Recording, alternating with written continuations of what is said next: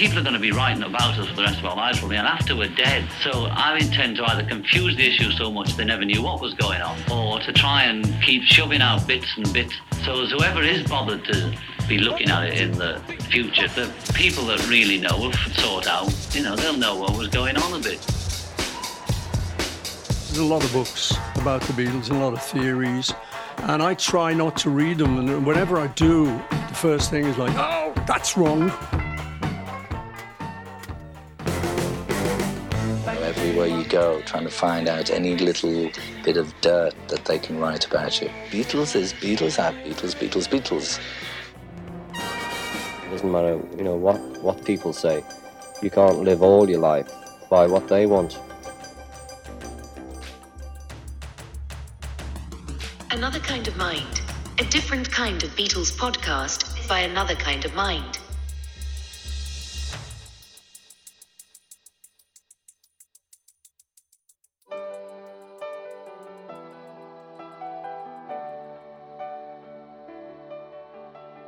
It is one of John Lennon's most famous and beloved solo songs from his most celebrated album.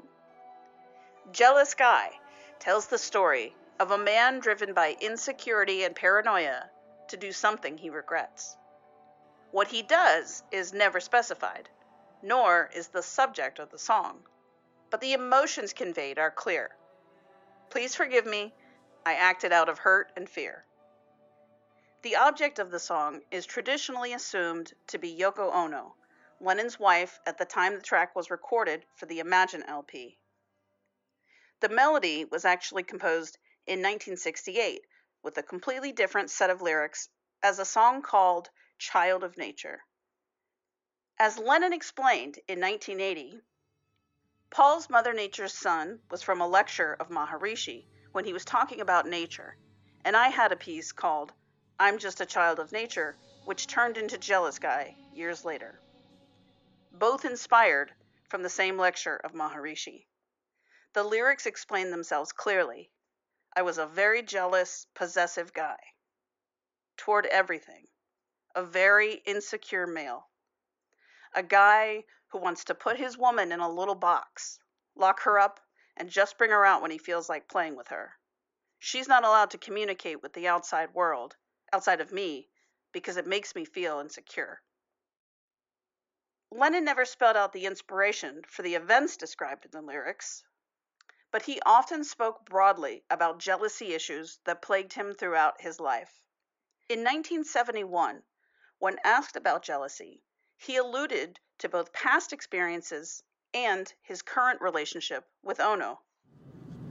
Would it be fair to say we're getting away from the property concept of relationships? Of owning the other person. I think, yeah, we could be, but that's all very well intellectually, but when you actually are in love with somebody, you tend to be jealous and want to own them and possess them 100%, which I do. But intellectually, before that, I thought, that owning a person is rubbish. But I love Yoko. I want to possess her completely. I don't want to stifle her. That's the danger, is that you want to possess them to death. But well, we're doing all that's right a personal now. It's just problem. very nice, In other words, I think it's after the beginning when it cools down a bit, not cools down, whatever it is, whatever the word is, then you can allow each other to breathe. At first you tend to strangle each other, I think. The past relationships, the ones he smothered, could presumably refer to Lennon's first wife, Cynthia. Cynthia has spoken and written about John's jealousy and controlling behavior. May Pang, who John lived with for 18 months in the mid-70s, also accused him of intense, sometimes frightening bouts of jealousy. But there is another contender, the person who had been on the receiving end of John's jealousy perhaps more acutely and consistently than any other in his life, John's former partner, Paul McCartney. From the start, the famous Lennon-McCartney partnership had been characterized by both a deep, mutual admiration and a driving competitiveness. The two met as teenagers in 1958, and although Lennon was instantly impressed by the talented McCartney, he also viewed the younger boy as a threat. As Lennon told biographer Hunter Davies in 1968, "I'd been kingpin up to then. Now, I thought, if I take him on, what will happen? It went through my head that I'd have to keep him in line if I let him join. But he was good, so he was worth having. He also looked like Elvis. I dug him." Lennon was more than a year and a half older than McCartney and a year ahead in school. In the early days, this age difference was significant enough to give John a sense of authority and appease his insecurities about McCartney's talents. But, as McCartney later put it, "As I matured and grew up, I started sharing in things with him. I got up to his level. We grew to be equals. It made him insecure." He always was, really. If it was the admiration that kept them together, it was the rivalry that propelled them to greatness. It was a rivalry that motivated them not only to outdo each other, but to impress one another. Competitive admiration created a positive feedback loop for Lennon and McCartney, one that helped the Beatles stay on top for the duration of their career. In 1998, Neil McCormick wrote in The Telegraph, "Even writing separately, their close relationship generated an atmosphere of fraternal rivalry that was at the core of a career that saw the Beatles advance in astonishing leaps and bounds, constantly driven to better themselves and each other." At the time, Lennon described their songwriting partnership as a love affair with a competitive edge. And McCartney has noted, "It was a very friendly competition because we were both going to share in the rewards anyway." Lennon's jealousy of McCartney is well documented, although rarely discussed in mainstream media. When they were a team, it would sometimes express itself as teasing, like when Lennon would taunt McCartney on stage in Hamburg. Later, as McCartney began to emerge on his own as a significant songwriter, Lennon's competitiveness began to manifest more overtly, in increasingly destructive ways. In the words of Beatles publicist Tony Barrow, "John was much misunderstood, but mostly through his own fault. He put up his brick wall of sheer bravado to screen off a chronic fear of inadequacy." Barrow describes an incident from 1965, where McCartney ran through a dress rehearsal of Yesterday for a live evening performance on Blackpool Night Out. Beatles book editor Johnny Dean sat in the stalls close to comperes Mike and Bernie Winters and the other three Beatles, and watched Paul in solitary rehearsal on the stage, singing the song to his own guitar accompaniment. At the end, everybody heard John's loud and decidedly sarcastic comment. The nasty remark from John was said to upset Paul for several hours afterwards. But nothing epitomizes Lennon's resentment better than How Do You Sleep, an ode to everything wrong with Paul McCartney, comprised largely of playground insults, projections, and puns. Lennon's jealousy also manifested as aggressiveness towards McCartney's various girlfriends over the years. From Peggy Lipton, who he snarled at when Paul brought her to dinner with the Beatles, to Jane Asher, who Lennon clashed with on multiple occasions, to Linda McCartney, who John, in 1971, publicly declared was not, in his opinion, particularly attractive. Hello, this is John Lennon of the Beatles. We'd like to play you a song now that Paul and I have just written, especially for Cilla Black. A beautiful girl, a beautiful singer. Hope you like it. Here it is. It's called It's For You. I'd say someday Cilla Black, in her 2003 autobiography, wrote, "John liked women, but was always a bit uncomfortable, a bit nervous in their company, always a man's man. Paul was beautiful, still is, and I know John thought, God, with him around, I don't stand a chance. It's one of those things young lads have to put up with. They're all dead worried about whether or not they're going to get the girls, and John, as a teenager, saw Paul as his rival." In fact, McCartney recalled in 1986 that when John began dating Yoko, he had asked Paul not to sleep with her. I mean, he warned me off Yoko once. you know, look, this was my chick, you know, just because he knew my reputation. I mean, we knew each other rather well. And I felt, I just kind of said, yeah, no problem. But, I mean, I sort of did feel he ought to have known I wouldn't. Lennon's jealousy of McCartney continued throughout the rest of his life.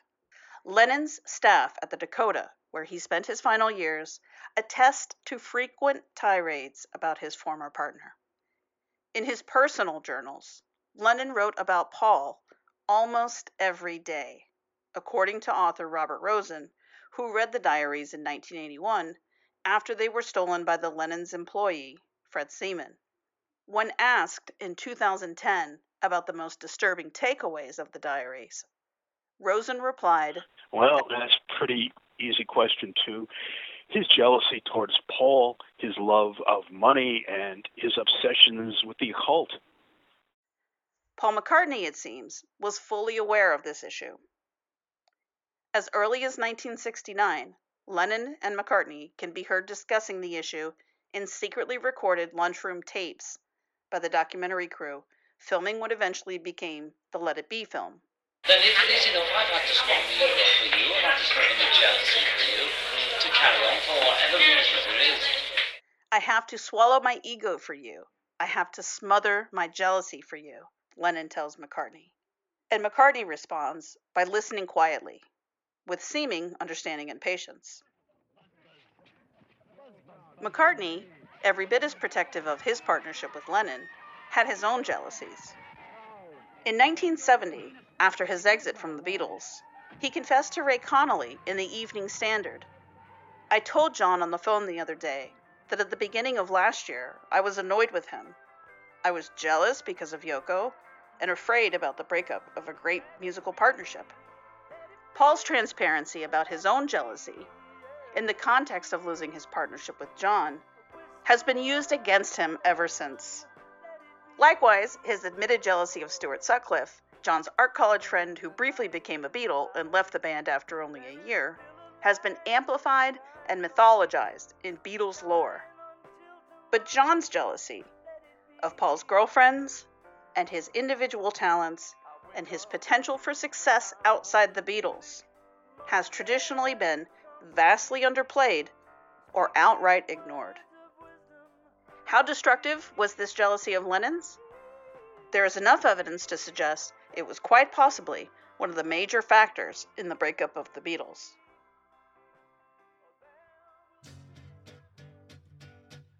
First, it's important to note how close John and Paul were before things began to disintegrate in 1968. Despite Lennon's bitter recriminations to the press after the band split in 1970, everyone in the Beatles circle attests to the extreme warmth and mutual affection of all the Beatles, but most especially John and Paul.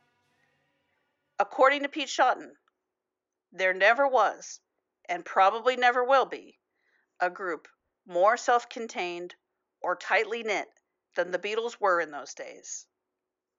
Until about 1968, I never witnessed or even heard about a single serious disagreement between them. Paul Saltzman, an outsider who observed the Beatles at the ashram in Rishikesh, witnessed them playing and composing happily together. Said Saltzman, they were very tight, and it was also clear, although they were in various forms of closeness with their wives or partners, it was kind of obvious that the wives and partners were part of the outer circle. The Beatles were the inner circle. The wives and partners were the next outer circle, then the friends. This was not conscious. You could just see and feel this. It was palpable. In fact, John Lennon was so in love with the Beatles in the summer of 1967 that he tried to convince them all to purchase and live on their own private island together, potentially forever. The Beatles, with their families, even vacationed there together for 2 weeks over the summer. How and why everything exploded in the spring of 1968 is a mystery that 50 years on has not yet been solved. The traditional excuse was to blame Yoko Ono. She became a convenient scapegoat, both for those who wished to assign blame, she broke up the band, or plaster over the more complicated aspects of the story in a positive fashion. John left the band to pursue true love. But Yoko had been hovering around the Beatles for more than a year at that point, showing up at the studio, calling the office, asking everyone associated with the Beatles to sponsor her art shows. So it makes more sense to assume she was not the cause of the Lennon-McCartney rift, but rather a solution to a disillusioned Lennon, reeling from some mysterious but devastating fracture in the world's most famous and successful musical partnership. There has always been a lingering sense that there was more to the story, something we weren't being told. This suspicion persists to this day, as evidenced by the fact that McCartney is still routinely asked about the breakup. Debate over the causes still rage in Beatle fan discussions. Explanations among the authorship is similarly varied. The best explanation may simply be that the reasons for the breakup were actually multi-layered and complex. Business differences, Klein versus Eastman's, money disputes, Yoko's disruptive presence in the studio, fights over various songs, Lennon's heroin use, George Harrison's increasing unhappiness with his junior role, disputes over Paul's management style. The list goes on and on. But this list overlooks the most seemingly obvious question when an extremely tight friendship is suddenly, mysteriously, and irreparably fractured with deep, deep wounds on both sides. We must ask, what changed between John and Paul?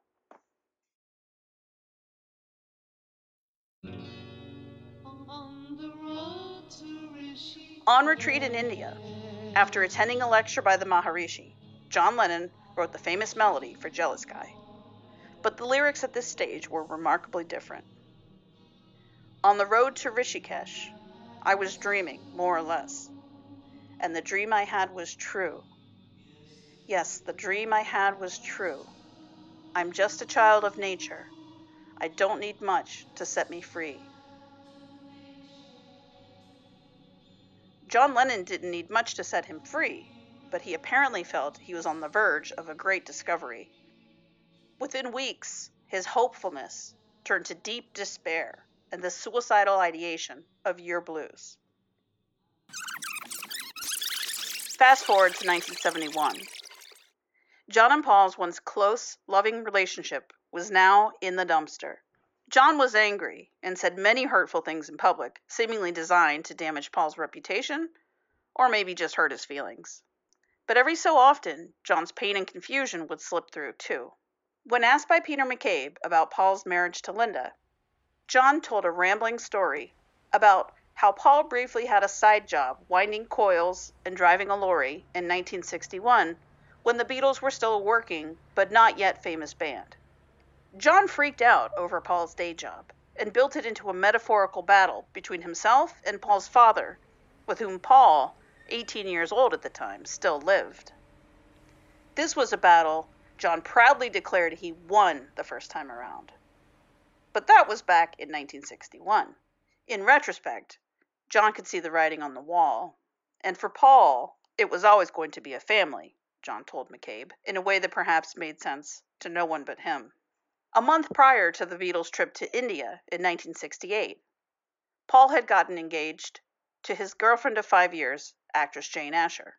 And although the couple subsequently split in the summer of 1968, perhaps John assumed that with a legal marriage to Asher on the horizon, the metaphorical marriage of Lennon-McCartney was coming to an end.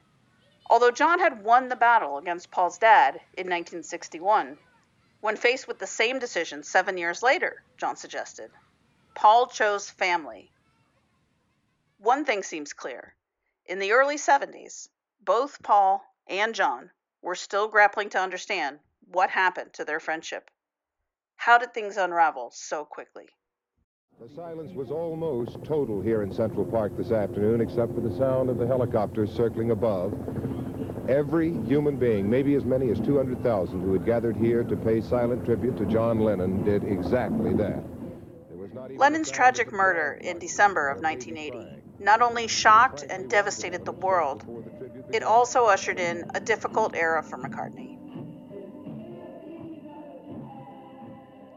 For years after John's death, Paul endured a range of awkward, probing questions with little consideration for his personal loss.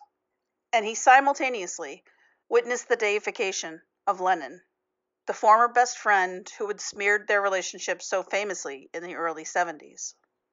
Worse yet, in the last year of his life, while promoting his and Ono's comeback album Double Fantasy, Lennon couldn't resist taking a few public swipes at McCartney.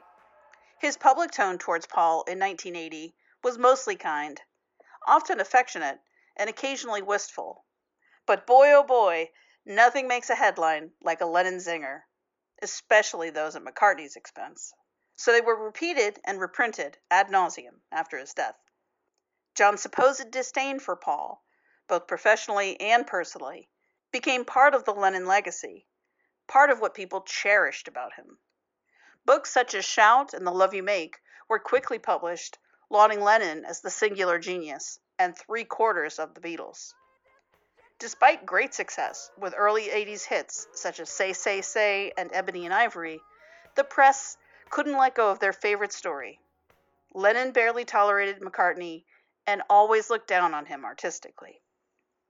McCartney was also pressed to describe, at seemingly every interview, the state of his relationship with Lennon at the time of his death. No one was prepared to take "it's complicated" for an answer. McCartney, who had never been especially good at telling reporters to sod off and mind their business, would instead ramble evasively about phone calls and cats and baking bread. Privately, he was much more candid. In 1982, a distraught McCartney called up Hunter Davies, the author who had, in 1968, published the first and only authorized biography of the Beatles. After pouring his guts out to Hunter's wife for an hour, Paul continued his grief-filled rant to Hunter, who took notes and later published them without Paul's permission. McCartney was worked up over several things, amongst them an impromptu TV eulogy Hunter delivered hours after John's death, which Paul considered dead tasteless. Said McCartney over the phone, "He became so jealous in the end. You know, he wouldn't even let me touch his baby. He got really crazy with jealousy at times. I suppose I've inherited some of that. I understood what happened when he first met Yoko. He had to clear the decks of his old emotions. He went through all his old affairs, confessed them all. Me and Linda did that when we first met. You prove how much you love someone by confessing all the old stuff. John's method was to slag me off." John slagged Paul off to prove his love to Yoko? This might have been illuminating information if anyone had paid attention to it. But no one did. Reporters still pressed him. What was the breakup really about? McCartney stuck to pat answers. It wasn't Yoko's fault, he insisted. John just fell too in love. When he felt like mixing it up, he occasionally suggested it had come full circle, implying the band had simply run its course. Then, in 1985, McCartney stepped outside the canned responses and opened up to an unlikely source, Playgirl magazine. Perhaps it was a compassionate journalist? Or the perceived audience of the magazine? Maybe McCartney was just tired. Exhausted from the scathing reviews of his film, Give My Regards to Broad Street, or his own legal troubles. 1984 saw McCartney's fourth drug bust. But whatever the impetus, Paul decided to drop a bomb in the middle of a magazine adorned with naked men. Jealous Guy was about me. Said McCartney. It was a weird time. The people who were managing us were whispering in our ears and trying to turn us against each other, and it became like a feuding family. In the end, I think John had some tough breaks. He used to say everyone is on the McCartney bandwagon. He wrote I'm Just a Jealous Guy, and he said that the song was about me. So I think it was just some kind of jealousy. The most startling thing about this revelation was that no one actually picked it up. There were no follow-up questions, no reevaluations of the song. No Beatle book has ever even mentioned it, with the exception of John Wiener in Come Together, Lennon in His Time. This revelation, which could potentially explain more about the breakup than dozens of films, books, and pontificating Beatle experts, has been all but completely ignored. If Jealous Guy memorialized the collapse of Lennon-McCartney, no one wanted to hear it. Paul broached the subject gently, obliquely, a few more times. In 1986, in one of his most candid interviews to date, he attempted to explain to Chris Salvage why he always felt sympathy rather than anger at John's post-68 behavior. You know, he was going through, I'm just a jealous guy, he was a paranoid guy. And he was into drugs, heavy. Yeah, which makes you part. He was into heroin. When Salvage mentioned Lennon's early 70s defacement of McCartney's wedding photo, as recently discovered and published in The Observer, McCartney replied, "If someone took your wedding photo and put funeral on it, you'd tend to feel a bit sorry for the guy. You'd think, wait a minute." If someone took one of your wedding photos, if you're married, someone took your wedding photo and put funeral on it, you kind of, you tend to feel a little bit sorry for the guy. You think, wait a minute, you know. Wait a minute, indeed. Angrily defacing a wedding photo is emotional behavior with sobering implications, difficult to chalk up to professional jealousy or routine competitiveness.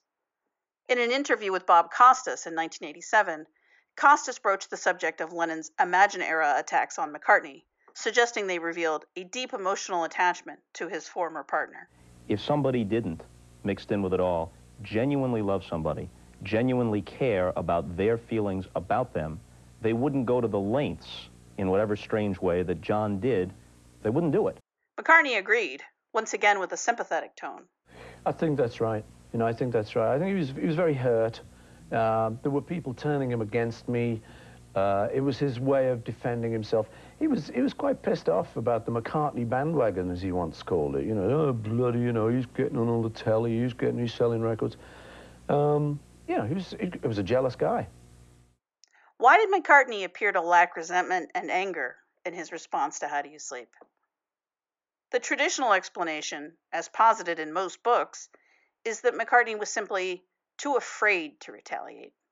But it's worth considering why his response always seems imbued with sympathy, forgiveness, and the constant desire to make amends. Perhaps McCartney's anger and hurt at How Do You Sleep was tempered by the paranoia and fragility Lennon expressed in Jealous Guy.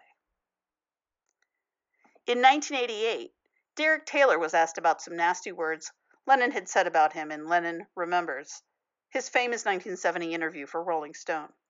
John later retracted some of it, and we became friends again, Taylor explained. And I forgave him. He would forget he'd said it and expect to be forgiven, as he always was. Ditto for George Martin, and Glyn Johns, and George Harrison, all of whom have spoken about Lennon's public attacks from this era. Here's Tony Barrow again. If, as I did, you stayed around long enough to find out, you discovered that when he was not bullying or bellowing, John could be exceptionally considerate. There was a truly gentle side to his nature. He was a hard nut to crack, but once you got through that protective shell, there was a good-hearted fellow hiding within. History reveals that it was not just plausible, but typical of Lennon to lash out at the people he loved and subsequently ask for forgiveness. When looked at from this perspective, it would certainly not be out of character for Lennon to include both Jealous Guy and How Do You Sleep on the same album.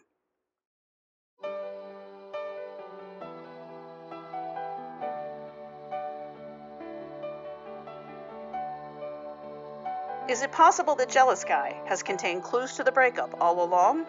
Let's look at the story it tells. I was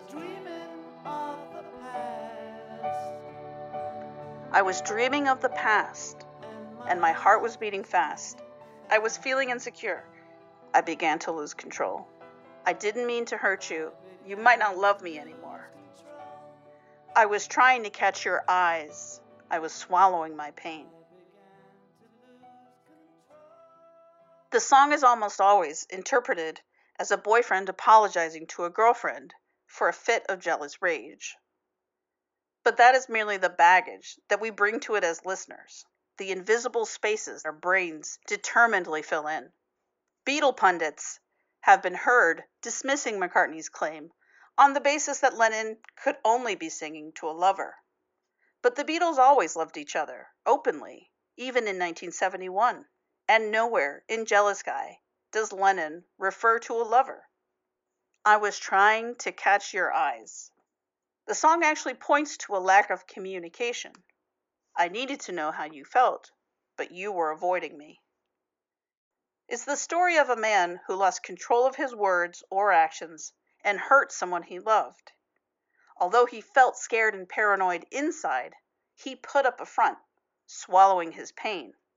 It describes a relationship that fell apart due to jealousy, insecurity, and a lack of direct communication. Brian Epstein's assistant Alistair Taylor described John and Paul as closer than any two men I've ever known. What happens when your best friend in the world is also your collaborator? And what happens when that collaborator is also your fiercest rival? If there comes a time when the love is gone, or one of you fears the love is gone, or one of you is about to choose family and mentally desert the other, couldn't the most productive partnership in the world quickly turn destructive?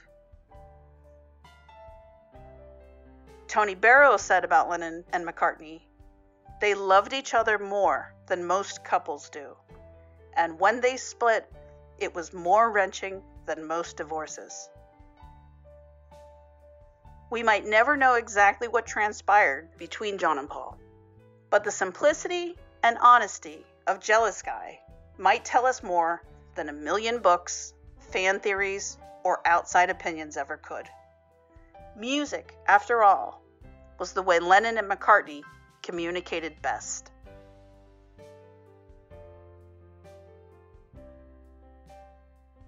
Thank you for listening to Another Kind of Mind. If you enjoy our work, please share on whatever social media platforms you enjoy. And if you are so inclined, please consider leaving us a good review on iTunes.